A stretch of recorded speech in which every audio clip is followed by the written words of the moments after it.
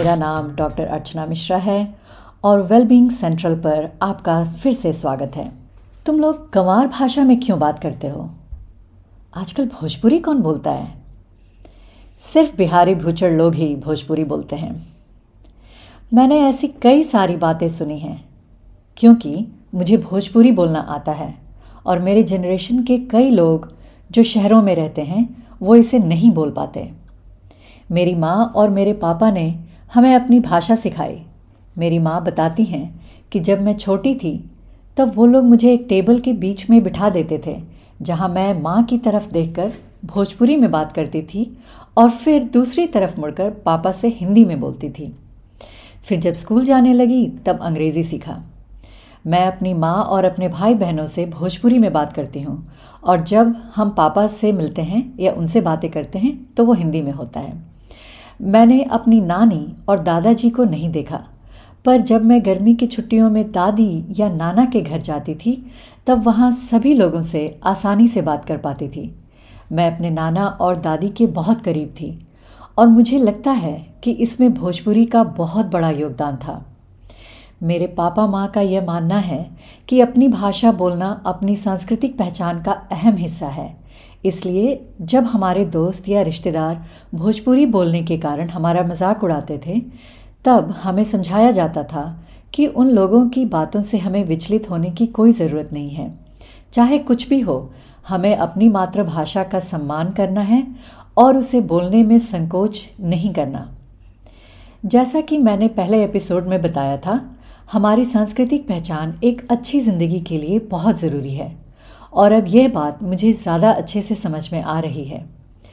मेरे दोनों बच्चे इंडिया से बाहर पले बढ़े हैं, इसलिए मैंने और मेरे हस्बैंड ने ये ख़ास ध्यान रखा कि हम उनसे हमेशा हिंदी में ही बात करें, लेकिन हम उन लोगों को भोजपुरी नहीं सिखा पाए। वैसे तो मैं और मेरे हस्बैंड दोनों भोजपुरी बोलना जानते हैं, पर हमने कभी आपस में इस भाषा में बात नहीं की। इसलिए बच्चों को भोजपुरी सिखाने में शायद ज़्यादा मेहनत लगती और हमने वो मेहनत नहीं की जो हमारे पेरेंट्स ने की थी। हमारे पूर्वजों ने जिस भाषा को हज़ारों सालों तक बोला और फिर हमारे माता पिता ने हमें वो सौगात में दी, उसे हमने अपने बच्चों तक नहीं पहुंचाया। अपनी संस्कृति और परंपरा की अच्छी बातों को अगली पीढ़ी तक पहुंचाना हमारा कर्तव्य होता है, पर हम इसे पूरी तरह से नहीं निभा पाए। ये बात सिर्फ भोजपुरी की नहीं है। आज दुनिया भर में भाषाएं इसी तरह से लुप्त हो रही हैं। एक रिसर्च के मुताबिक अगले 100 सालों में हम 90% भाषाएं खो देंगे। ज़रा सोचिए इसके बारे में। 90% भाषाएं जो हम अभी बोलते हैं वो हमारे बीच 100 सालों में नहीं रहेंगे। जब एक भाषा की समाप्ति होती है तब सिर्फ एक भाषा ही नहीं बल्कि उससे जुड़ी हुई कई चीज़ें जैसे त्यौहार, लोकगीत, लोक नृत्य और यहाँ तक कि खान पान भी धीरे धीरे ख़त्म होने लगते हैं। लोगों का भोजपुरी के प्रति नज़रिया देखते हुए मुझे लगता है कि कहीं ये रह चुकी भाषा नहीं बन जाए। वैसे तो भोजपुरी कई जगहों पर बोली जाती है, पर यह बिहार की मुख्य भाषा के रूप में देखी जाती है। जब मैं बड़ी हो रही थी तब बिहार एक विकसित राज्य से अविकसित और पिछड़ा राज्य बन रहा था। कई राजनीतिक और सामाजिक कारणों से बिहारी अपने आप को औरों से कम समझने लगे थे। बढ़ती गरीबी, गिरता हुआ शिक्षा स्तर, बिगड़ी हुई अर्थव्यवस्था और दूसरे कई कारणों से बिहार की हालत खराब हो रही थी। ये संभव है कि कई लोगों ने अपने बच्चों को बिहार की गिरती छवि से बचाने की कोशिश में भोजपुरी नहीं सिखाया। मैं बोकारो स्टील सिटी में पली बढ़ी, जो सन 2000 तक बिहार में था और अब झारखंड का हिस्सा है। स्टील प्लांट की वजह से बोकारो में देश के सभी कोने के लोग रहते हैं और इसीलिए यहाँ कई भाषाओं और संस्कृतियों का बहुत अच्छा मेल मिलता है। सौभाग्य से मेरा फ्रेंड सर्कल भी अलग अलग भाषाओं, रहन सहन और सोच विचारों से संपूर्ण था। इसकी वजह से मेरे मन में सारी भाषाओं और सोच विचार के लिए हमेशा से सम्मान रहा है।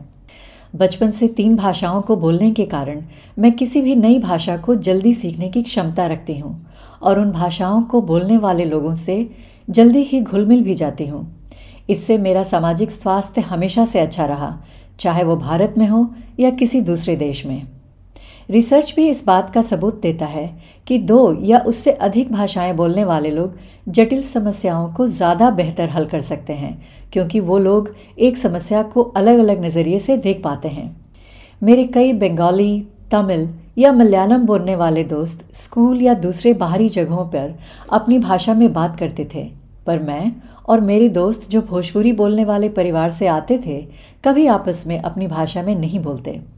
कईयों को तो बोलना ही नहीं आता था और कईयों को इस बात का गर्व था कि उन्होंने भोजपुरी बोलना नहीं सीखा।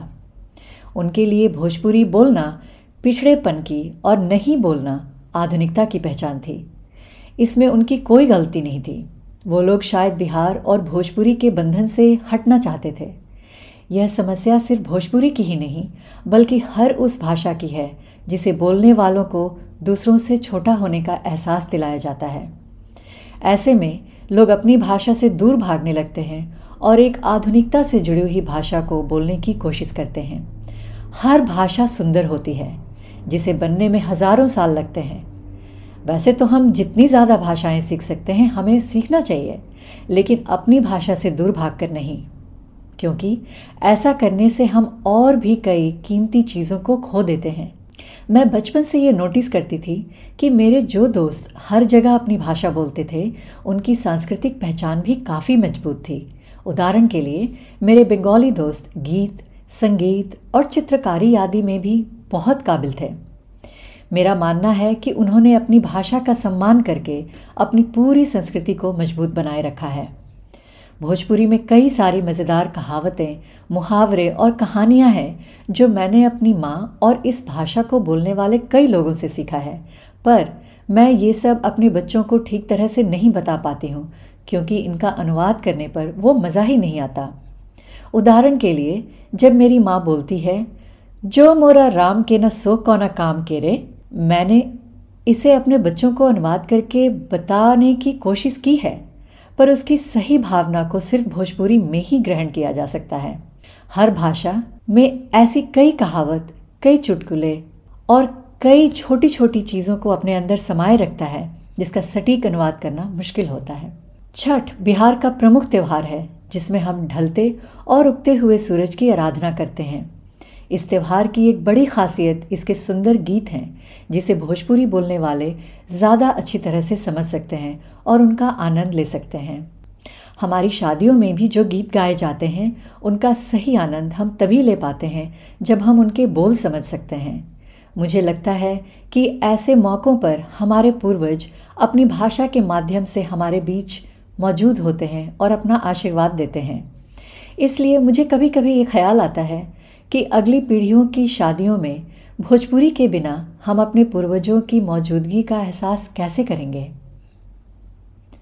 आज दुनिया भर में 5 करोड़ लोग भोजपुरी बोलते हैं, पर जैसे जैसे बिहार में राजनीतिक और सामाजिक बदलाव आए, इस भाषा को या तो पिछड़ापन या फिर अश्लीलता से जोड़ा जाने लगा। उदाहरण के लिए भोजपुरी गाने, जो आजकल अश्लीलता के लिए ज़्यादा और सांस्कृतिक पहचान के लिए कम जाने जाते हैं। यह भी एक कारण है कि कई लोग सामाजिक पायदान पर आगे बढ़ने के ख्याल से अपने बच्चों को भोजपुरी नहीं सिखाना चाहते। लेकिन मेरा ये मानना है कि भोजपुरी बोलने की वजह से जो फ़ायदे हमें मिले हैं, वो हमारे बच्चों को नहीं मिले। मुझे अपनी भाषा बोलने के कारण कई लोगों से बहुत प्यार मिला, ख़ास करके मेरे गांव में रहने वाले परिवार और रिश्तेदारों से। मैं उनसे उनकी भाषा में बात कर सकती हूँ और इसलिए वो भी मेरे से ज़्यादा जुड़े हुए महसूस करते हैं। अपना सुख दुख वो सब बहुत आसानी से मेरे साथ बांट सकते हैं। जब भी हम अपनी दादी से मिलते थे, तब शाम को उनके पास जाकर लेट जाते थे और वो हमें अपने जीवन की ढेर सारी कहानियाँ सुनाती थीं। हमने उनसे कई सारी पुरानी बातें सीखी जो आज अमूल्य हैं। वो अब हमारे बीच कई दशकों से नहीं हैं, पर उनके साथ की गई वो सारी बातें हमें याद हैं। वहीं दूसरी तरफ भाषा की दीवार के कारण मेरे बच्चे अपनी दादी या नानी के साथ उनकी कहानियों का आनंद नहीं ले पाते। वो अपने दादा दादी, नाना नानी और कई रिश्तेदारों के साथ वैसे नहीं जुड़ पाए जैसे हम थे। उनके साथ उनकी भाषा में हंसी मजाक, पुरानी कहानियाँ, मुहावरे या चुटकुले नहीं शेयर कर पाते और इसलिए उनकी आपस में बातें एक बेसिक लेवल पर ही रहती हैं। हालांकि हमारे बच्चों ने हमें भोजपुरी का सम्मान करते हुए देखा है, इसलिए वो भी इसे अच्छी निगाह से देखते हैं और खुद सीखना चाहते हैं। इसलिए ये संभव है कि एक दिन हम सब आपस में भोजपुरी बोल पाएंगे, जैसे हम अपने बचपन में अपने परिवार के साथ बोलते थे। ऑस्ट्रेलिया में मेरी एक बहुत करीबी फ्रेंड है जिसकी मातृभाषा फ्रेंच है। कई बार हम एक दूसरे को कुछ बताना चाहते हैं जो सिर्फ फ्रेंच या हिंदी में ही अच्छे से बताई जा सकती है। ऐसे में हम दोनों विश करते हैं कि काश मैं फ्रेंच बोल पाती या वो हिंदी या भोजपुरी। भाषाओं की शक्ति का हमें फिर से एहसास हुआ जब मेरी बड़ी बेटी स्पेन गई और वहाँ पर एक प्राइमरी स्कूल में कुछ दिनों तक काम किया। वो स्पेनिश बोल सकती है, इसलिए वहाँ पर 8 महीने रही और वहाँ के लोगों से कई सारी बातें सीखा। अब उसे स्पेन के साथ अपनापन महसूस होता है और वहाँ की संस्कृति के लिए उसके मन में गहरा सम्मान है।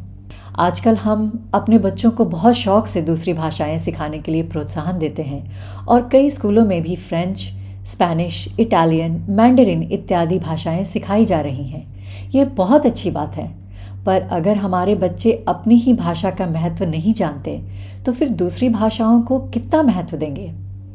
मुझे अमेरिका में एक सामाजिक कार्यकर्ता ने बोला था कि जब हम अपनी भाषा और संस्कृति को समझते और सम्मान देते हैं तभी हम दूसरी संस्कृतियों और भाषाओं का सम्मान कर सकते हैं। ठीक उसी तरह जैसे जिन लोगों को अपने आप से प्यार नहीं होता उन्हें दूसरों से स्नेह मिलना मुश्किल होता है।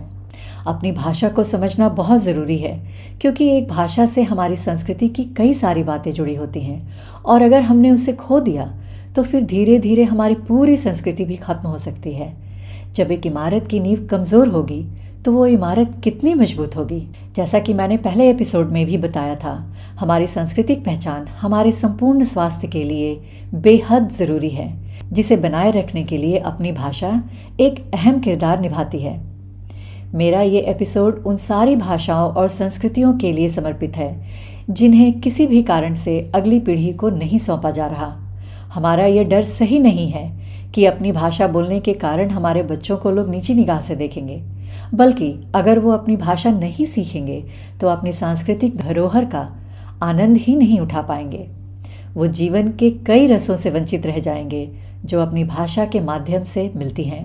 जब कोई दुश्मन आक्रमण करके एक समाज को अपने वश में कर लेता है तो वो वहाँ के लोगों की भाषा को मिटाने की अक्सर कोशिश करता है, क्योंकि इसके जरिए वो उनकी पूरी पहचान मिटा सकता है और एक कमज़ोर समाज उनके इशारों पर नाच सकता है। कई बार मुझे लगता है कि हमने अपने बच्चों के साथ कहीं वही तो नहीं किया। हालांकि हमारा उद्देश्य उन्हें सांस्कृतिक तौर पर कमज़ोर बनाने का बिल्कुल नहीं था। मैं सोचती हूँ कि जब हमने कई सारी भाषाओं, संस्कृतियों और परंपराओं से बने हुए एक बड़े और खूबसूरत गुलदस्ते का आनंद उठाया है तो क्या यह हमारी जिम्मेदारी नहीं कि हम उस गुलदस्ते को ठीक उसी तरह से नई पीढ़ी को सौंपें। सिर्फ 1 या 2 फूल वाला गुलदस्ता कैसा लगेगा? जब मैंने इन सब बातों को अच्छे से समझा तब मेरी अपने माँ और पापा के लिए एक नई रिस्पेक्ट बनी और इस पॉडकास्ट के जरिए मैं उनसे ये कहना चाहूँगी, हमनी के भोजपुरी सिखा के रवा लोग बहुत उपकार कैले बानी जा। ई तोहफा देवे खातिर बहुत बहुत धन्यवाद। क्या आपको भी अपने माता पिता को अपनी भाषा सिखाने के लिए धन्यवाद देना है, या फिर आप भी सोच रहे हैं कि अपने बच्चों को ये तोहफा कैसे दें? अगर हाँ, तो आपने किसी भी सवाल और सुझाव के साथ मुझे मेरी वेबसाइट wellbeingcentral.org पर संपर्क करें। अब मैं आप सभी को इस बात पर गौर करने के लिए आमंत्रित करती हूँ कि जब भी हम किसी भाषा या बोली का मजाक उड़ाते हैं तब हम जाने अनजाने में एक पूरी संस्कृति को मिटाने में अपना योगदान देते हैं। इसी विचार के साथ मैं ये एपिसोड क्लोज करती हूँ। अगले एपिसोड का इंतज़ार करें और तब तक के लिए आइए वेलबींग सेंट्रल की तरफ एक और कदम बढ़ाएं एक साथ।